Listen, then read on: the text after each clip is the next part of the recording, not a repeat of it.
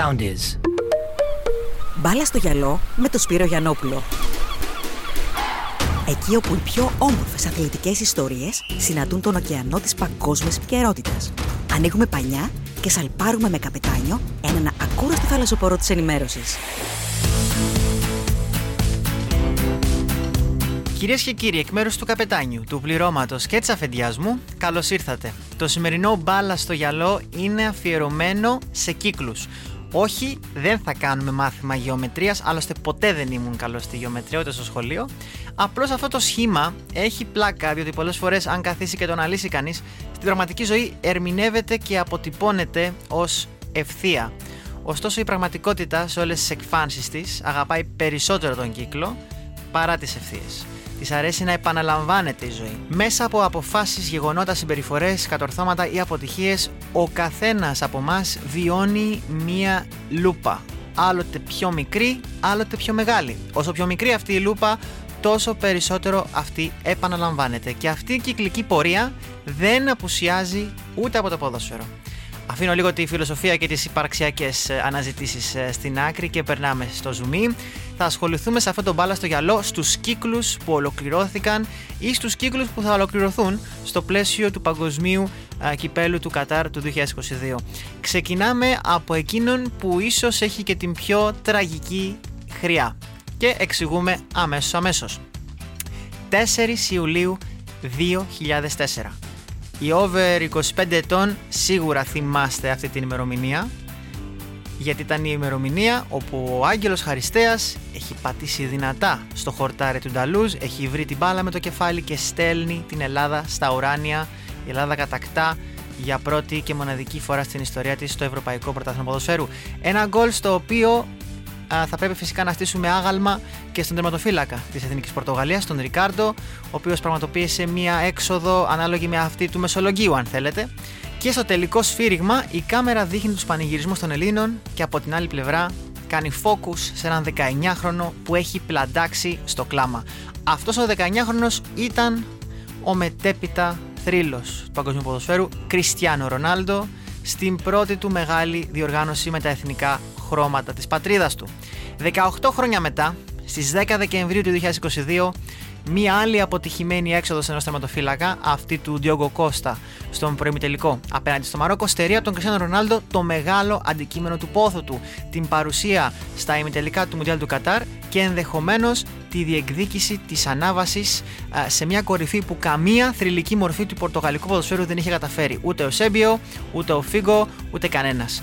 Μια φάση που μαζί με την επιλογή του Φερνάντο Σάντος να αφήσει τον 37χρονο Πορτογάλο στον πάγκο γράφει έναν κάπως τραγικό επίλογο στην καριέρα του Πορτογάλου και που ολοκληρώνει έναν κύκλο ακριβώς όπως αυτός άρχισε, με δάκρυα και ένα μεγάλο παράπονο. Κατά τη διάρκεια της διαδρομής του, ο Κριστιάνο Ρονάλντο κέρδισε το γύρω το 2016, λυτρώθηκε κάπως για τον χαμένο τελικό μέσα στα τείχη της Πορτογαλίας το 2004, έγινε ο πρώτος σκόρερ σε επίπεδο εθνικών ομάδων, περνώντας και τον Αλίντα Ελί, τον Ιρανό, στην πρώτη θέση των σκόρερ όλων των εποχών, σε επίπεδο εθνικών ομάδων πάντα. Λατρεύτηκε από συμπαίκτες και τους συμπατριώτες του, μισήθηκε θανάσιμα από τους ανταγωνιστές του και το δίχως άλλο άφησε το δικό του αποτύπωμα στο ποδόσφαιρο ως ένας από τους 10 μεγαλύτερους ποδοσφαιριστές που πάτησαν ποτέ το πόδι τους σε αυτόν τον πλανήτη. Δεν λέω τους μεγαλύτερους 5 ή δεν λέω τον καλύτερο, διότι από εκεί και πέρα το υποκειμενικό κριτήριο γίνεται εντονότερο. Για κάποιον άλλον μπορεί να είναι ο Κρούιφ, ο μεγαλύτερος, ο πιο θρυλικός, αν θέλετε, παίκτης, ο Μαραντόνα, ο Πελέ, ο Μέση ή ο Ζιντάν, για παράδειγμα. Επομένως, το 10 είναι λίγο πιο γενικό και σίγουρα στους 10, χωρίς την παραμικρή αμφιβολία, συμπεριλαμβάνεται ο Πορτογάλος. Ένας κύκλος έκλεισε, ή μήπως λοιπόν η παθολογική αγάπη για τη στρογγυλή θεά που διακατέχει τον Κριστιάνο Ρονάλντο τον οδηγήσει σε έκτο Μουντιάλ? Θα είναι 41 ετών. Πολύ σύντομα θα το ξέρουμε, φυσικά μετά το μήνυμα που απέστειλε στους θαυμαστές του μέσα από τα social media, υπονόησε ότι ο χρόνος ευελπιστεί να είναι καλός σύμβουλος. Νομίζω ότι ευελπιστεί ότι ο χρόνος θα είναι καλός μαζί του για να του δώσει την απαραίτητη διάβγεια, αθλητική διάβγεια και φυσικά νοητική διάβγεια ώστε να συμμετάσχει σε ένα ακόμα Μουντιάλ. Αν τα καταφέρει. Θα το δούμε όμως, ο χρόνος θα το δείξει. Εμείς όπως και να έχει είτε αυτό ήταν το τελευταίο Μουντιάλ, είτε δεν ήταν. Εμείς ευχαριστούμε προκαταβολικά αυτόν τον τεράστιο παίχτη για όλα αυτά που προσέφερε. Αφήνουμε τον Ρονάλντο και πάμε σε έναν ακόμα κύκλο, ο οποίος εκτελείται αυτή τη στιγμή. Δεν ξέρουμε πώς θα ολοκληρωθεί. Έναν κύκλο τον οποίο πραγματοποιεί η Εθνική Ομάδα του Μαρόκο. Ή μάλλον ένας νέος κύκλος ανοίγει, αυτός της πιο εντυπωσιακής πορείας από outsider που έχει γραφτεί ποτέ στην ιστορία του παγκοσμίου κυπέλου. Ναι, σίγουρα έχουμε ζήσει την πορεία της Νοτιού Κορέας στο Μουντιάλ του 2002, αλλά εκείνη η πορεία φυσικά σημαδεύτηκε από κραυγαλαίες και φοβερά άδικες διαιτητικές αποφάσεις.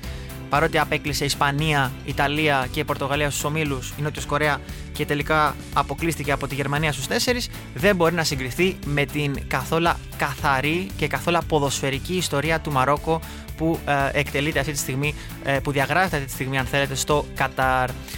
Σε προηγούμενο podcast είχε γίνει εκτενής αναφορά για το ότι μόνο ομάδες από το βορειοαφρικανικό τόξο θα μπορούσαν να σπάσουν αυτή την κατάρα των αφρικανικών ομάδων και να φτάσουν σε έναν ημιτελικό αρχικά, και γιατί όχι σε έναν τελικό Μουντιάλ. Να λοιπόν που το Μαρόκο, οι πολεμιστές του Walid Regragui, βρίσκονται μία ανάσα από τον πρώτο τελικό στην ιστορία τους σε παγκόσμιο κύπελο, αλλά και τον πρώτο τελικό αφρικανικής ομάδας σε αυτή τη διοργάνωση. Από εδώ και μπρος, κάθε βήμα συνιστά γιγάντιο επίτευγμα. Ένας προπονητής που είναι στο τιμόνι της ομάδας μόλις 2 μήνες και με 8 μάτς στην πλάτη του, οδηγεί μια ομάδα άσημων παιχτών προς την αιώνια δόξα. Και αυτός ο κύκλος, όπως προείπα, δεν ξέρουμε πού και πώς θα κλείσει. Θα είναι στο μικρό τελικό ή μήπως θα είναι στο μεγάλο τελικό, να τρελαθούμε ξανά και στη θέση του Μαρόκο να σκεφτούμε συνειρμικά την φοβερή πορεία που έκανε η Εθνική Ελλάδος το 2004. Όπως και να έχει, συνιστά μια μέγα έκπληξη για τον υπόλοιπο κόσμο. Δεν αποτελεί έκπληξη για τον ίδιο τον Regragui, για τους ίδιους τους παίκτες του, καθότι σύμπτωση επαναλαμβανόμενη πάβει να είναι σύμπτωση, αλλά ικανότητα. Ο κόσμος λοιπόν έχει δει τους Μαροκινούς να νικούν στο Ρελαντί το Βέλγιο, να έρχονται χ με την Κροατία, να αποκλείουν στα πέναλτι την Ισπανία με εκπληκτικό Μπόνο, τον Γιασίν Μπόνο, τον τερματοφύλακα του Μαρόκου, και να στέλνουν την ταλαντούχα Πορτογαλία στο σπίτι της. Και φυσικά τον Κριστιάνο Ρονάλντο. Και για να επανέλθω λοιπόν για μια στιγμή στα δικά μας πεπραγμένα του 2004, ούτε εμάς μας περίμενε κανείς και δείτε τι κάναμε. Επομένως, γιατί όχι το Μαρόκο να φτάσει μέχρι το τέλος του δρόμου? Δανία το 1992, Ελλάδα το 2004, η Λέστερ με την κατάκτηση της Premier League του 2016 και τώρα Μαρόκο, που κουαπά που λένε και οι Γάλλοι. Θα τους δούμε στον ημιτελικό. Αφήνουμε λοιπόν και το Μαρόκο και πάμε σε έναν άλλον κύκλο που ολοκληρώθηκε και αφορά τους Άγγλους, την Αγγλία. Θα ξεκινήσω με τον τίτλο ενός προγράμματος που ακολουθούσαν οι Άγγλοι τα τελευταία 10 χρόνια. Elite Player Performance Plan, το EPPP. Ξεκίνησε μετά την ήττα από 4-1 από τη Γερμανία στους 16 του Παγκοσμίου Κυπέλου της Νοτιού Αφρικής, με στόχο να διορθώσει τις παθογένειες που υπήρχαν στις υποδομές του αγγλικού ποδοσφαίρου, έτσι ώστε κάποια ευλογημένη στιγμή να φτάσει και η Αγγλία να επιστρέψει στον παγκόσμιο θρόνο του ποδοσφαίρου μετά το 1966. Η Premier League, η Football Association, η FA και η English Football League, η EFL, συνεργάστηκαν. Αρχικός και βασικός στόχος η ανάδειξη νέων ταλέντων με στόχο να στελεχώσουν τις ομάδες της χώρας αλλά και την εθνική ομάδα μετέπειτα. Αυτό φυσικά θα έχει ως αποτέλεσμα να μειωθούν δομικά προβλήματα στο προπαρασκευαστικό στάδιο της διαμόρφωσης της καριέρας ενός ποδοσφαιριστή, και μιλάμε για ένα πρόγραμμα το οποίο από το 2012 που ξεκίνησε και μέχρι σήμερα έχει δεχθεί έναν πακτολό χρημάτων για να αναπτυχθεί. Έχουν επενδυθεί πάνω σε αυτό το πρόγραμμα πάνω από 2,3 δισεκατομμύρια δολάρια μέχρι σήμερα. Ασύλληπτο ποσό. Για αρχή, οι ακαδημίες και οι μικρές ομάδες ήταν το πρώτο στάδιο. 762 παίκτες ξεπήδησαν από τις συγκεκριμένες ακαδημίες. Ο στόχος που διαμορφώθηκε το 2014 ήταν οι 90 από αυτούς τους 762 συνολικά να αγωνίζονται μέχρι και το 2022 ως βασικοί στην Premier League ή σε κάποιο από τα 5 μεγάλα ευρωπαϊκά πρωταθλήματα. Και με βάση τα περσινά δεδομένα, τα δεδομένα που βγήκαν στην έκθεση της Αγγλικής Ομοσπονδίας πέρσι, οι παίκτες που το κατάφεραν αυτό ήταν 102. Ξεπέρασαν δηλαδή τις προσδοκίες. Μια διαδικασία που απαιτούσε φυσικά πολύ χρόνο, πολλή δουλειά, μεθοδολογία, Γι' αυτό και στο Μουντιάλ του 2014 αλλά και στο γύρω του 2016 δεν αναφέρθηκε ποτέ η λέξη διάκριση από τους Άγγλους, αλλά αντικαταστάθηκε με τη λέξη διαδικασία. Αν ψάξετε, δεν θα δείτε ποτέ κανέναν Άγγλο αξιωματούχο αυτών των τριών ομοσπονδιών, της Premier League, της EFL και της FA, να λέει ότι πάμε να το πάρουμε. Ο στόχος ήταν η παρουσία στα ημιτελικά του Euro του 2020, που διεξήχθη το 2021 λόγω του κορονοϊού και που ξεπεράστηκαν για ακόμη μια φορά οι προσδοκίες, καθότι η Αγγλία άγγιξε τον τίτλο, έφτασε στον τελικό στο Wembley και τα έκανε θάλασσα απέναντι στους Ιταλούς στα πέναλτι, μεγάλη Ντοναρούμα, και φυσικά η κατάκτηση του Μουντιάλ του 2022 ως κορονίδα της προσπάθειας, της δεκαετούς προσπάθειας που είχε ξεκινήσει το 2012. Το πρώτο σκέλος, όπως είπαμε, πήγε αρκετά καλύτερα, αλλά το δεύτερο κόλλησε ξανά στην κατάρα των προημιτελικών. Έκανα λοιπόν αυτή τη μικρή εισαγωγή για να σας πω ότι ο κύκλος του δεκαετούς ποδοσφαιρικού προγράμματος που εφάρμοσε η Αγγλική Ομοσπονδία και όλες οι ποδοσφαιρικές αρχές στο νησί, ναι, με δημιούργησε παιχταράδες, Τζουντ Μπέλιγχαμ, Φιλ Φόντεν, Σάντσο και πάει λέγοντας, Στέρλινγκ, Σάκα, η λίστα είναι τεράστια με αυτούς τους παίχτες. Παρ' όλα αυτά, για 7η φορά τα τρία λιοντάρια γνωρίζουν αποκλεισμό στην φάση των προημιτελικών, χάνουν στις λεπτομέρειες ξανά. Και πώς τυχαίνει, βρε παιδιά, τις περισσότερες φορές αυτή η λεπτομέρεια που κάνει τη διαφορά να είναι ένα πέναλτι. Συνέβη όμως ξανά, με το πρόβλημα να μην είναι τόσο αγωνιστικό, αλλά θέμα νοοτροπίας, ψυχολογικό το θέμα. Είναι θέμα mindset που λένε και οι Άγγλοι. Η λαχτάρα για την υπέρβαση συχνά τυφλώνει, όπως τύφλωσε και τον Χάρι Κέιν που έχασε το πρώτο του πέναλτι στην παρουσία του με την εθνική ομάδα της Αγγλίας. Και αυτό το πέναλτι φυσικά θα τον στοιχιώνει, όπως πολύ σωστά επισήμαναν όλοι οι παλιοί θρύλοι της ομάδας, Φέρντιναντ, Λίνεκερ, Μπέκαμ, Σίρερ, όλοι συμφώνησαν στο ότι αυτό το πέναλτι θα στοιχιώνει την καριέρα του Χάρι Κέιν από εδώ και πέρα και όλη τη ζωή, αν θέλετε. Όπως και το πέναλτι που είχε χάσει ο Southgate το 96 στο Γύρω. Ένας κύκλος έκλεισε λοιπόν. Φυσικά και κάτι πολύ φρέσκο αρχίζει πλέον για την ομάδα της Αγγλίας, καθότι Μπέλιγχαμ, Σάκα, Φόντεν, Γκρίλις, όλοι αυτοί οι παίχτες έχουν ήδη την τεχνογνωσία για να πρωταγωνιστήσουν σε 2 χρόνια από τώρα. Θα τους δούμε και τότε, αλλά πέρα από το αγωνιστικό θα πρέπει οπωσδήποτε να φτιάξουν ένα νέο δεκαετές πρόγραμμα, το οποίο μάλλον θα είναι πρόγραμμα ψυχολογικής υποστήριξης μάλλον και όχι αγωνιστικής υποστήριξης, γιατί αγωνιστικά, δομικά πάντα οι Άγγλοι είναι top και το αποδεικνύουν και μέσα από το πρωτάθλημά τους, αλλά και με το ποδόσφαιρο που παίζουν, ανεξάρτητα αν κερδίζουν ή χάνουν. Φεύγουμε και από την Αγγλία και πάμε σε έναν άλλον κύκλο, μάλλον πάμε σε μια τροχιά.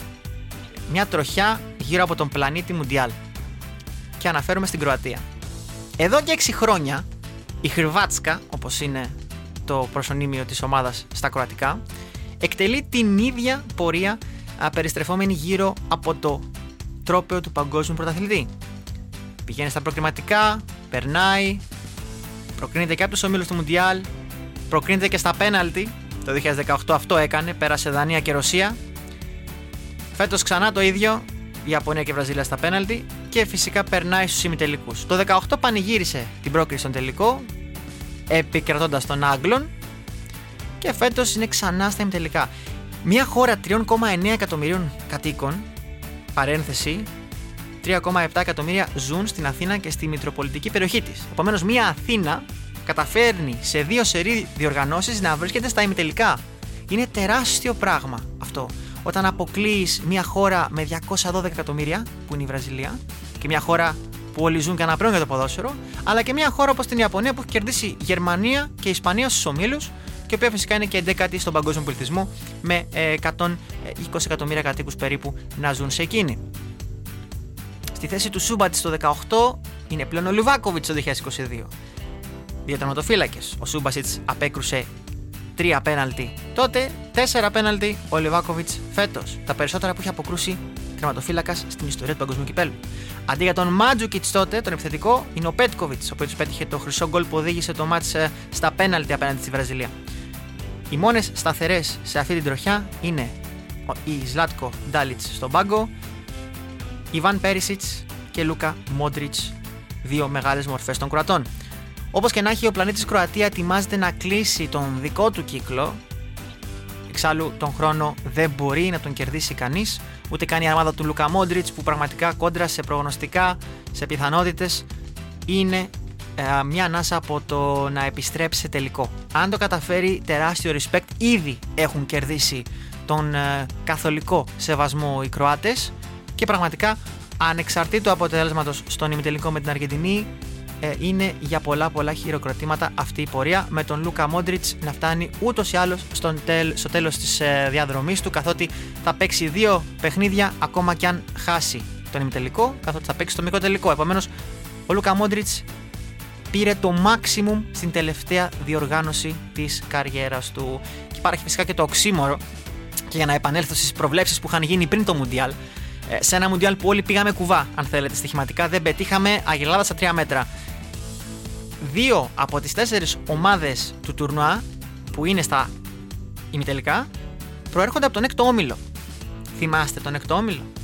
Βέλγιο, Καναδάς, Κροατία, Μαρόκο. Και όλοι λέγαμε, μεταξύ αυτών και εγώ, ότι το Μαρόκο δεν θα περάσει. Βέλγιο και Κροατία θα ήταν οι ομάδες που θα πέραν το εισιτήριο. Παρ' όλα αυτά, μιλάμε για έναν όμιλο που ήταν ενδεχομένως και πιο βαρετός εντός εισαγωγικών από όλους. Όλοι βλέπαν τον όμιλο της Βραζιλίας, της Αργεντινής, της Αγγλίας, της Γαλλίας, της Βραζιλίας. Δεν μπορούσαν να δουν με τίποτα, κανείς μας δεν μπορούσε να σκεφτεί, δεν μπορούσε να συλλάβει ότι το Μαρόκο θα μπορούσε να κάνει τόσο μεγάλη έκπληξη και η Κροατία θα μπορέσει να αντέξει τόσο πολύ στον χρόνο. Φυσικά όμως η φουρνιά αυτή μεγαλώνει. Στο επόμενο Μουντιάλ δεν θα είναι ο Μόντριτς, πιθανόν να μην είναι και ο Πέρισιτς. Επομένως, αυτή η τροχιά που κρατάει εδώ και 6 χρόνια θα σβήσει. Στο χέρι και στα πόδια μάλλον των Κροατών το πώς αυτή θα σβήσει, το πώς αυτή θα ολοκληρωθεί. Και μετά από τους 3 κύκλους αυτούς πάμε στον 4ο και τελευταίο, ο τελευταίος και αγαπημένος μου κύκλος, αν θέλετε, αυτός που άρχισε στο Μουντιάλ της Γερμανίας το 2006 και κλείνει 16 χρόνια μετά για τον Λιονέλ Μέση. Αφού δεν έβγαλε τα μάτια της κόντρα στην Ολλανδία η παρέα του Λαπούλγα, βρίσκεται ξανά σε ημιτελικό για δεύτερη φορά μετά το 1990. Το 2014 είχε προκριθεί στα ημιτελικά στο Μουντιάλ της Βραζιλίας και φέτος στο Κατάρ κάνει την ίδια επίδοση. Θυμίζει πολύ τη Γερμανία του Μπάλακ και του Καν η Αργεντινή, για να περάσουμε και σε ένα αθλητικό σχόλιο. Δεν ξέρω πόσοι από εσάς θυμούνται την πορεία της Γερμανίας στο Μουντιάλ του 2002, αλλά να σας πω ότι είχε αρκετά κοινά στοιχεία με εκείνη της Εθνικής Αργεντινής. 4 γκολ παθητικό μπορεί να έχει δεχθεί ο Εμιλιάνο Μαρτίνες. Ο Καν συνολικά σε εκείνο το Μουντιάλ δέχτηκε 3 γκολ. Αλλά ήταν και οι 2 βασικοί λόγοι για τους οποίους τόσο η Γερμανία τότε όσο και η Αργεντινή φέτος έχουν φτάσει στα ημιτελικά. Φαντεζή ποδόσφαιρο αγνοείται, αλλά το κοινικό ποδόσφαιρο υπάρχει. Οι φάσεις που εμφανίζονται γίνονται γκολ είτε από το Μέση, είτε από τους υπασπιστές του. Είτε από τον Μακάλιστερ, είτε από τον Ντι Μαρία, είτε από όποιον άλλον παίχτη είναι πολύ κοντά στο να τον βοηθήσει επιθετικά. Ένα μοντέλο των 2 που χαρακτηρίζω εγώ, η μέθοδος μάλλον των 2, όχι η μέθοδος των 3, με έναν παίχτη που τη σταματάει τα πάντα πίσω και έναν παίχτη που τα βάζει μπροστά, που βγαίνει ο άλλον μπροστά και σκοράρει δίνοντας πολύτιμη πρόκριση. Τότε ήταν ο Καν και ο Μπάλακ, φέτος είναι ο Μαρτίνες και ο Μέση. Βέβαια, εκείνη η Γερμανία δεν κατάφερε ποτέ να ματσάρει την Βραζιλία στον τελικό. Η τριάδα Ρονάλντο, Ριβάλντο και Ροναλντίνιο έκαναν πραγματικά μαγικά στον αγωνιστικό χώρο της Σαϊτάμα και χάρισαν τότε τον 5ο και τελευταίο μέχρι σήμερα παγκόσμιο τίτλο στη Βραζιλία. Θα έχει την ίδια κατάληξη, λέτε, Αργεντινή, να περάσει τελικό και να γίνει κάποιο λάθος από τον Μαρτίνες? Το απέφχομαι. Εγώ και πολλοί άλλοι φίλοι των Αργεντινών. Οι εχθροί των Αργεντινών ενδεχομένως να το εύχονται. Το ερώτημα που προκύπτει λοιπόν πριν από τον ημιτελικό Αργεντινή και Κροατία είναι το εξής. Θα έχει ο κύκλος του Λιονέλ Μέση την ίδια κατάληξη με τον κύκλο του Κριστιάνο Ρονάλντο στην Εθνική, ή θα μας φυλάξει μια απερίγραπτα όμορφη ιστορία λύτρωσης για τον ίδιο αλλά και την Αλμπισελέστε μετά την εποχή του Ντιέγκο Μαραντόνα? Θα δούμε.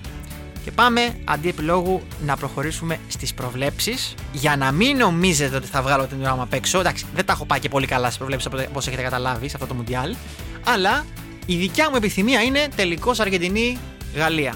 Μπορεί να γίνει το παλιό και το νέο να συγκρουστούν στον τελικό της Λουσάιλ?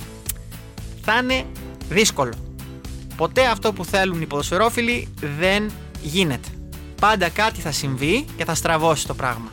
Μέση αντίον Εμπαπέ λοιπόν, ή αλλιώς αν θέλετε η σύγκρουση του παρελθόντος με το μέλλον. όλοι οι ποδοσφαιρόφιλοι θέλουν να δουν έναν τέτοιο τελικό, γιατί έχει πάρα πολλά να δώσει σε αγωνιστικό επίπεδο. Ωστόσο, όποιο ζευγάρωμα και αν γίνει, δηλαδή είτε γίνει Αργεντινή-Μαρόκο ή Γαλλία-Κροατία, επαναλήψη του 2018, ή να περάσουν ακόμα και τα outsider Κροατία-Μαρόκο, σίγουρα έχει να δώσει τη δική του ξεχωριστή ιστορία. Αλλά σε επίπεδο ποδοσφαιρικό, νομίζω ότι το Αργεντινή-Γαλλία είναι ό,τι καλύτερο θα μπορούσε να προκύψει από άποψη θεάματος σε έναν τελικό παγκοσμίου κυπέλου στο Κατάρ το 2022. Ένα Μουντιάλ το οποίο, κατά τη δική μου ταπεινή άποψη, είναι από τα καλύτερα της ιστορίας σε αγωνιστικό και μόνο επίπεδο, βγάζοντας όλες τις κοινωνικές προεκτάσεις στην άκρη. Λέτε να δούμε Κροατία-Μαρόκο, θα είναι η έκπληξη πραγματικά, όχι του αιώνα, της ιστορίας του παγκοσμίου κυπέλου. Αν δούμε δύο outsider να φτάνουν σε ένα τελικό. Δεν έχει γίνει ποτέ, και ό,τι δεν έχει γίνει ποτέ πάντα ελοχεύει ο κίνδυνος ή η πιθανότητα, αν θέλετε, για να μην κινδυνολογήσω και να μην δώσω μια αρνητική χρειά στο να γίνει. Κάπου εδώ ένα ακόμα επεισόδιο του αθλητικού podcast του Soundis με τίτλο «Μπάλα στο γυαλό» ολοκληρώνεται, διαγράφει τη δική του κυκλική πορεία, τη δική του κυκλική διαδρομή. Εμείς θα ανανεώσουμε το ραντεβού μας για ένα special edition επεισόδιο πριν τον τελικό του Μουντιάλ, όπου θα σας εξιστορήσω τους τελικούς που έχουν μείνει στη μνήμη όλων των ποδοσφαιρόφιλων, για να έτσι προλογίσουμε κάπως αυτά που θα συμβούν στον τελικό της Κυριακής.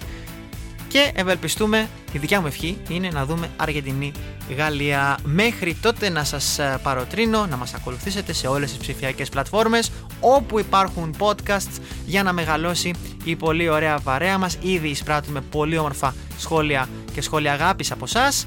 Soundis.gr λοιπόν, Spotify, Google Podcast και Apple Podcast. Εκεί είμαστε για να σας μεταδίδουμε πάντα όμορφες αθλητικές ιστορίες. Να είστε όλοι καλά, τα λέμε λίγο πριν το τελικό. Ακολουθήστε μας στο Soundis, στο Spotify, στο Apple Podcasts και στο Google Podcasts.